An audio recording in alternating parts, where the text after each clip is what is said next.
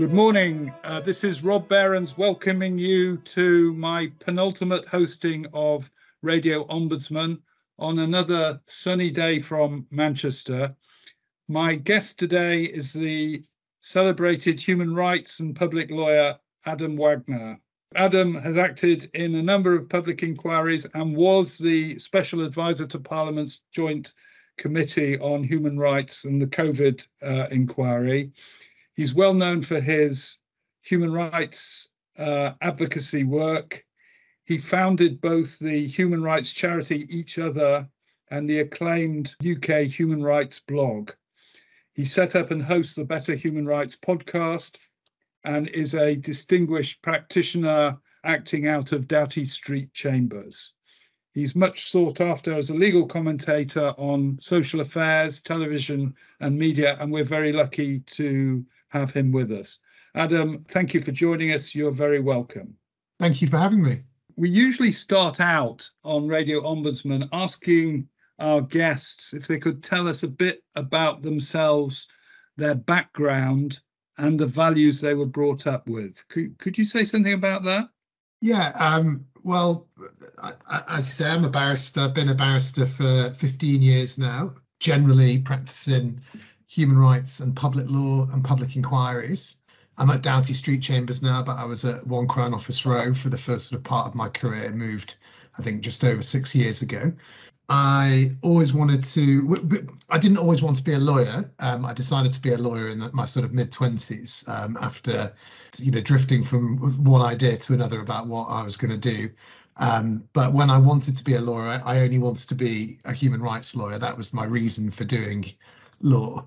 In terms of my values that I was brought up with, I come from a Jewish family. I grew up in South Manchester. I was brought up very much a sort of community-minded person and with strong values where I guess of volunteering and commitment to community. Community and family are a very important part of my life, and I'm very involved in my Jewish community, and I'm a trustee of a number of charities. I'm a school governor, so I see sort of life is about obviously doing what you enjoy and what gives you satisfaction, but also sort of giving back. It's a really important part of how I live my life. Thank you. I did not know that you came from South Manchester, where I also came from. I was brought up in Didsbury, and we have more in common than I realised. So that's good to note. What did you study at university? Did you study law or something else? No, I had no inclination to do law at all. I started doing English literature. I did that for about a year, and then I changed to politics and philosophy. So I was a humanities student, I guess. Yeah. And then you went to law school afterwards. I worked for I came back to Manchester and worked for a Jewish charity for a year, and then I went off to do a master's in political science, and then decided to do law, partly because I still couldn't quite figure out where I wanted to go, and I thought a couple of years of more studying was sounded attractive, and the bar seemed like a good potential option. So it wasn't a hugely planned route. It was a series of smaller decisions which led in that direction. A number of our listeners should take note of that, particularly the younger ones who are always pressed into expressing a view about what they want to do when they're at school, and it takes time to decide. I wasn't one of those people at school that said I'm going to do this or that or the other. That just wasn't my interest, and again, even at university, I was really very vague. I was much more interested in studying than I was in setting up a career. Thank you. Last year commemorates the 75th anniversary of the Universal Declaration of Human Rights, and I went to Kyiv in support of my human rights counterpart in the Ukraine to mark this event, which is clearly very significant. Could you tell us about what you think is the importance of this document? Yeah, I think it's a hugely important document. I think more than a document, it's a commitment.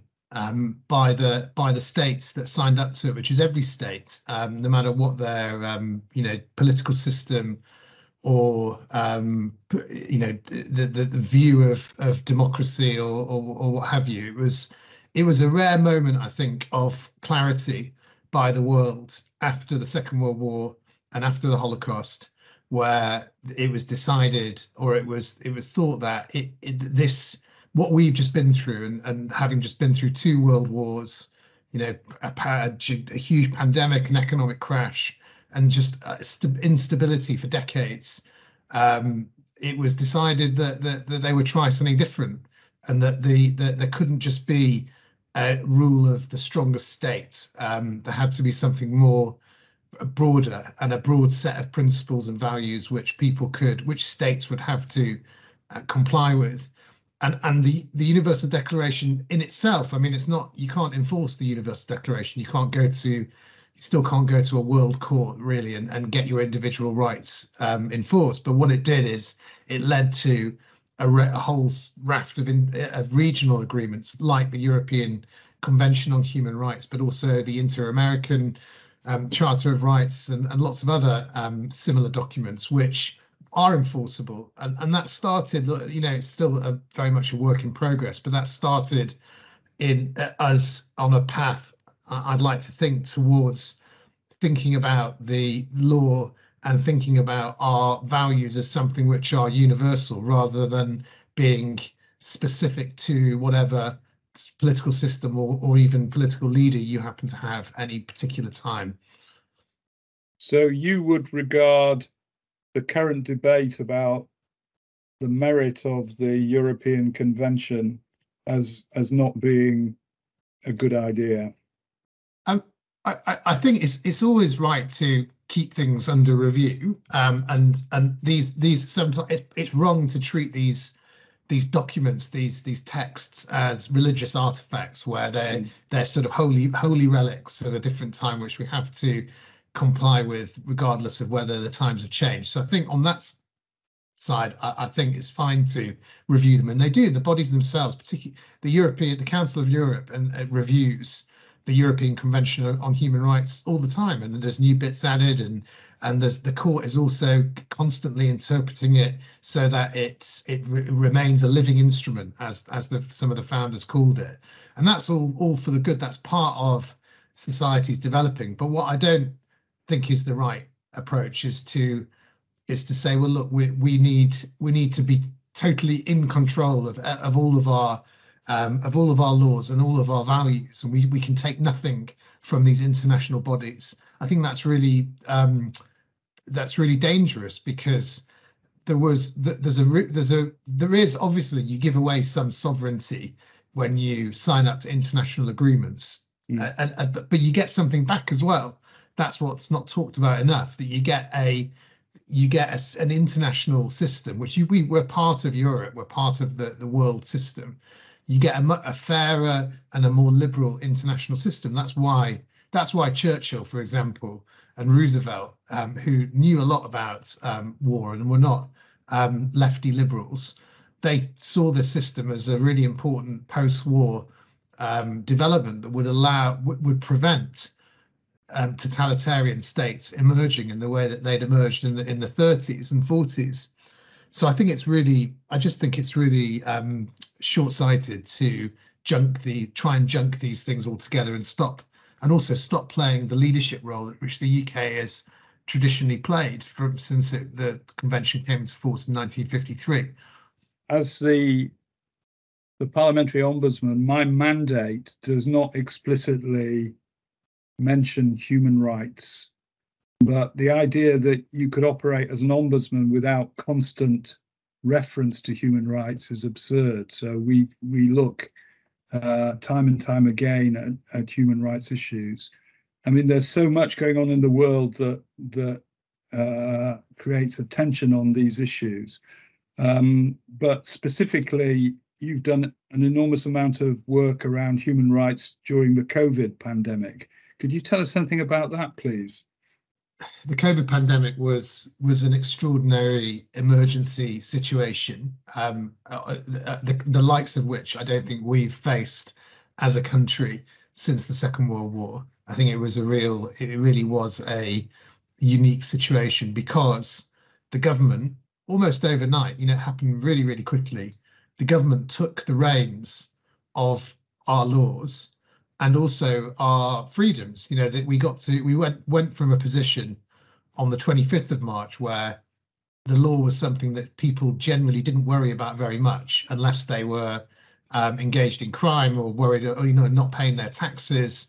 The law was on the edges of people's experience. Not everybody. There are people, the more vulnerable in society, hit the law more often, but for most people they don't. And then on the 26th of March, when the first lockdown law came into force, you needed to know what the law was to know whether you could leave your house Yeah. or see a relative or hug somebody or play sports or go to school or go to work.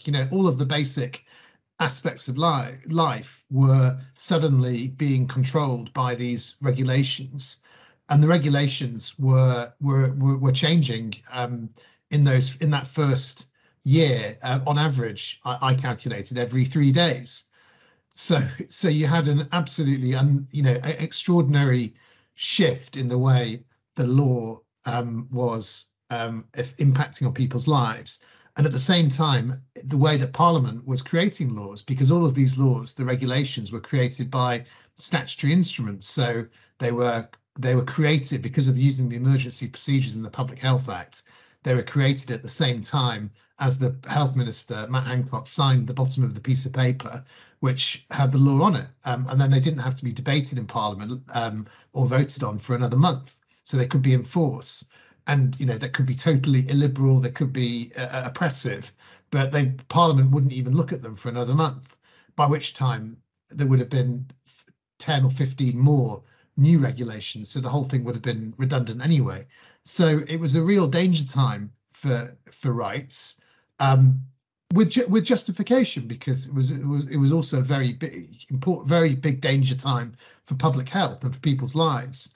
So that balancing exercise was really very quite novel and really difficult. And I tried as best I could to first of all give people better access to the laws, which I thought was an extremely important role to play, given that that point about if you don't know the law, you might be committing a crime by leaving the house.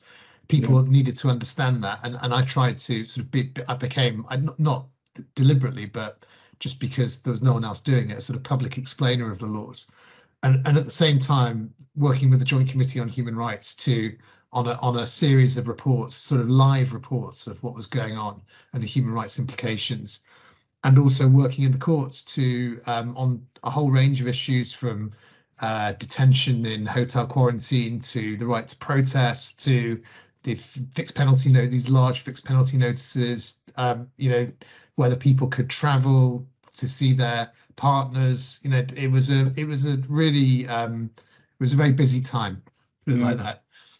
Well, there's important work that you did. We've submitted evidence to the public inquiry on COVID about the themes which we've seen in the COVID and post-COVID situation, where there's been a dramatic rise in complaints following a pause. And one of the big themes that we've noticed is about the DNA CPRs, the do not attempt cardiopulmonary resuscitation. And what we found from our complaints is that disabled people and older people were most likely to be affected by an arbitrary application of this procedure in a way which was entirely unfair to the individuals concerned. Do you think the Joint Committee and the public inquiry are going to come up with solutions or suggestions about how to prevent this in the future? They will definitely be looking at these issues. So I'm acting in module 3 and 4 of the inquiry at the moment, which is module 3 is the healthcare module, so the healthcare response to COVID-19, and module 4 is vaccines and therapeutics. And I know that in module 3, do not attempt. I'm going to call it CPR because I can't remember exactly what it stands for. Forms that were filled in or not filled in are going to form a big part, I think, of the evidence. I think you've highlighted in with that issue something which was specific to people, particularly in care homes and in hospital settings, but also something that was more universal to that period, which is that when you have this extreme emergency situation happening and you have laws being made very regularly, lots of changes to the way our liberties are protected, and also a lot of safeguards taken away because of the speed and the extreme danger of what was happening.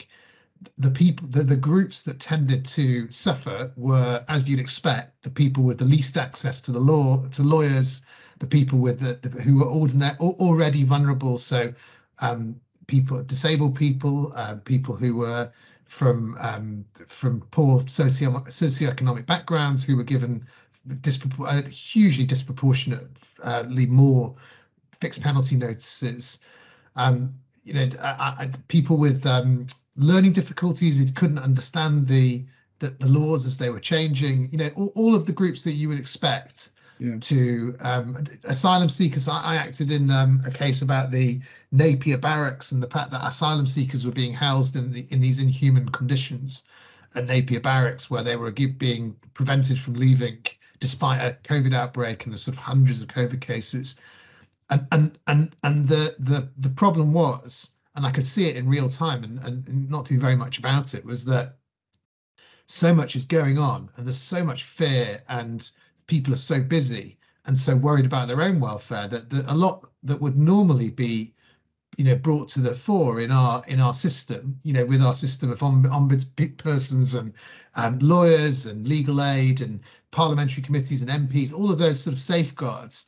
Everybody's so flat out and there's so many different pressures on time and resources that I think a lot of things went under the radar that would ordinarily be given huge public attention. So I think those orders are absolutely part of that picture. Thank you. Could we move on to talk about the Ombudsman and human rights? The Joint Committee on Human Rights in Parliament held an inquiry, which we gave evidence to see whether it was worthwhile creating a separate human rights ombudsman in the UK. I thought this was a bonkers idea because we already have 16 different public service ombudsmen. We don't want to create another one. What we want to do, in my view, and I said to the committee, is reform the existing structures to make sure they properly incorporate human rights mandates, which most of my colleagues in Europe, in line with the Venice Principles, actually have. And happily, the committee agreed with that. So they argued, along with the other select committees, that there's an urgent need to reform ombudsman law to make it more modern and up to date. One of the critical weaknesses of the scheme is that citizens have to go through their member of parliament before they can lodge a complaint about public affairs to my office. I know from the Windrush affair and the cases that came to me, the limited number of cases, that less advantaged people, vulnerable communities, are less likely to make a complaint if they have to go to their MP because they feel intimidated or they feel that it's alien to their understanding of what works. And so they just go away rather than bring the complaint. Do you agree that there should be ombudsman reform and getting rid of the MP filter? I mean, it seems very paternalistic to me. It seems like something from a different age that you would have and I suspect that was what was behind it, this idea that you don't want members of the public using important public resources without some sort of chat, looking them in the eyes and seeing if they've got something to them. And I just think it really sounds completely balmy to me that you would have to go to an MP because, like you said, I mean, I deal with quite a lot of cases where it comes to me after somebody has been to an MP. And actually, particularly when I used to do asylum, I used to do more asylum law, and a lot of MPs deal with asylum issues and detention issues. And they do a really good job when they get involved. They're usually very dedicated. Their teams are very dedicated, but they are their own thing. I see ombudspersons and MPs as two important, elements of representation of public interest. I don't see how they link, and in fact, I can also see it as being a bit of a conflict of interest, because what if the MP, what if there's a political element to a party political element to the complaint, or there is a local element to the complaint, which I guess generally there will be. The MP might want to deal with it in a different way than the independent ombudsperson. So, but I think most fundamentally is just the intimidation factor. Is that it's difficult to overemphasize how intimidating public authorities are to vulnerable individuals, and how terrified they are generally of public authorities. Because if they need to go to an ombudsperson, like you, they're going to have had a very bad experience of a public authority, and I think they're very distrustful as well.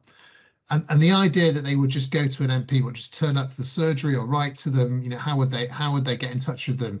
I think would put off probably nine out of 10 people, although that's a non-empirical. I know that's the case because we now have regular ombudsman roadshows where I go out to communities that wouldn't otherwise get to me, and the conversations are often very difficult because making a complaint is not something that people do on a daily basis. So usually they want to talk and express their frustration rather than say something explicitly. And we have to understand that and find ways of making ourselves accessible.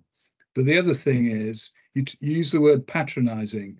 The Wyatt Report from Justice in 1961 was the founding document for the 1967 legislation, and it talked about the need to provide a service for the little man, in inverted commas, who couldn't look after himself. So there was a gender bias in it, but there was also the view that MPs could do the job properly if people were capable of rising to their level. So I think all of that needs to be thought about again. Can I just move on to what was quite interesting for barristers?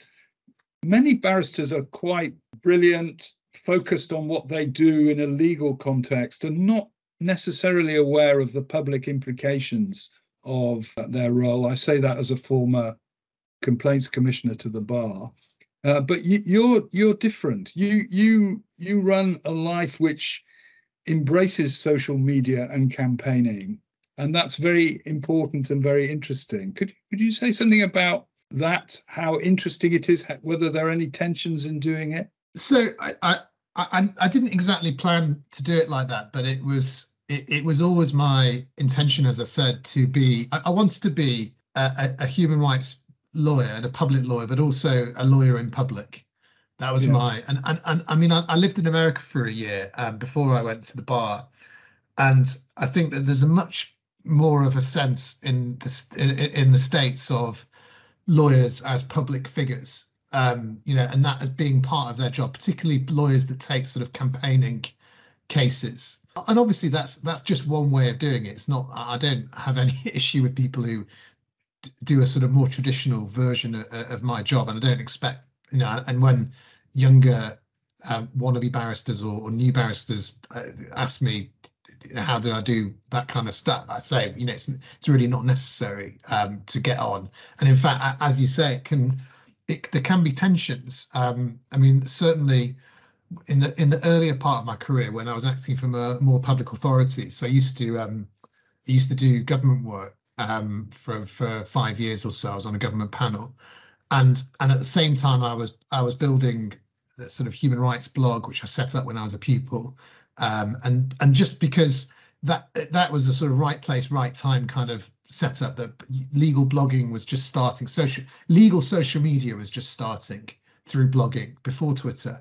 And nobody was doing it, and there was just a few. Well, there was just a few chambers that had set up sort of subject-specific blogs, and I set up this human rights blog because I'm quite technical.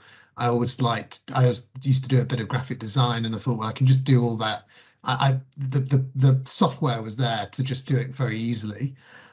So I did it, and I convinced my chambers to put their name on it because I think mainly because they didn't know what it was, and I said it wouldn't cost anything, and if we don't do it, someone else will do it. And they said, fine, have a crack. But it was just it was at a time when the newspapers had got rid of a lot of their legal journalists and the court reporters for financial reasons. And there was just the need. There was a lot of controversial human rights cases coming through the pipeline. People like Abu Qatada, the prisoner voting case, those sorts of things. So there was a real there was a need, and there was a thirst in the public and in the press for reliable legal information that could be that wasn't like from a journal, that could be read and understood and was in plain English, that was always the focus of the blog. Whenever I gave sort of guidelines, there was I think 4 rules: plain English, short paragraphs, always quote and link to primary sources, and if you get something wrong, correct it quickly. And just own up to it. And that was the sort of premise of it. And it was quite revolutionary because that's not how legal writing is. When lawyers write about law, they tend to write. I think now it's quite a bit better, but especially at the time, it tends to be very technical and very practitioner focused, and that wasn't it at all. And then when Twitter came along, that really, again, that was the right place at the right time. There's just a lot of need for it. But then it became a bit of a tension as I was getting involved in more controversial cases on the government side. I knew that I couldn't carry on doing both things. It was just becoming more of a potential conflict because a lot of the stuff that I was writing was quite critical of the government. So I knew that I would need to move over onto the other side and do, which is what I do now, which is more sort of claimant focused. And now there tends not to be much of a tension at all because I try and keep within certain rules that I've set myself, which is I try never to get involved in personal arguments or be personally critical of people. Always keep it on the sort of level of what's the law, what are the value, what are the concepts here, what's the point of what's the substantive debate, and at the same time, I will never write about or tweet about any cases that I'm involved in unless my client has asked me to, and unless that's part of the sort of approach we're taking to publicity around the case. So sort of more campaigning type case, and that seems to keep me out of trouble more or less, although it's not entirely.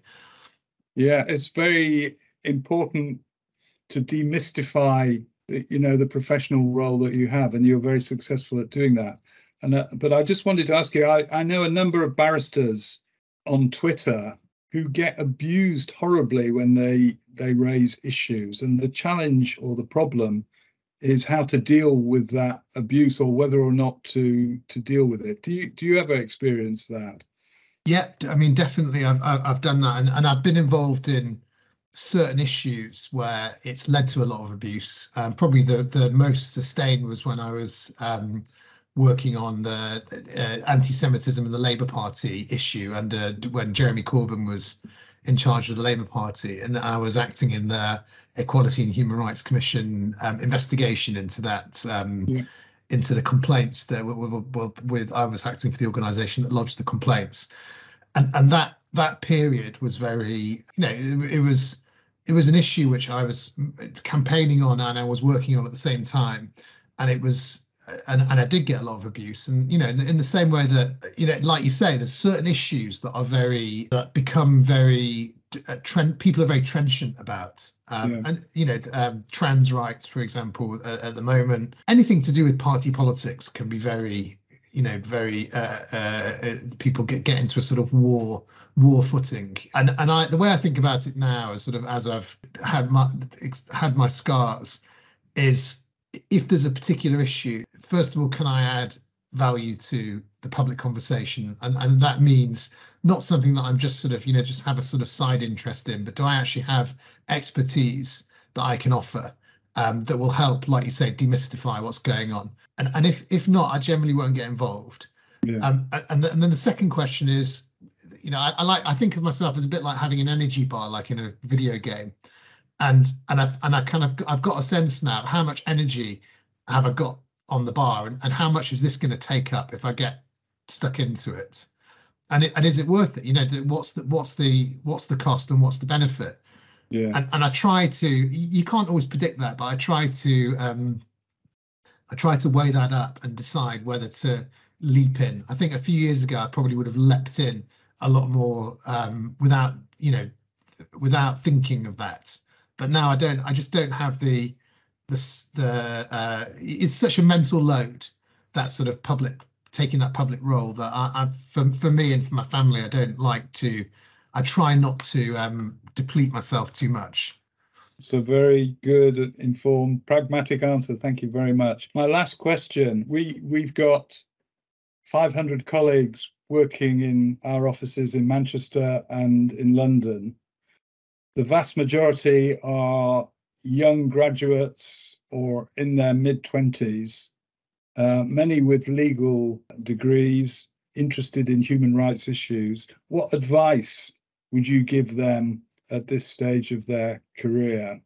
The main bit of advice I always give, if for people who are interested in public law, human rights, those sorts of areas, is just be flexible, and to thinking, if you think about a career, think in sort of 5 or 10 year increments. Don't get too het up about what's going to happen in the next year or 2 years, because it's such a difficult and, complex area of law, and there's so many different ways of practicing it. Like you say, there's a huge amount you can achieve in working for public authorities like ombudspersons, or government or health authorities, and so much you can learn.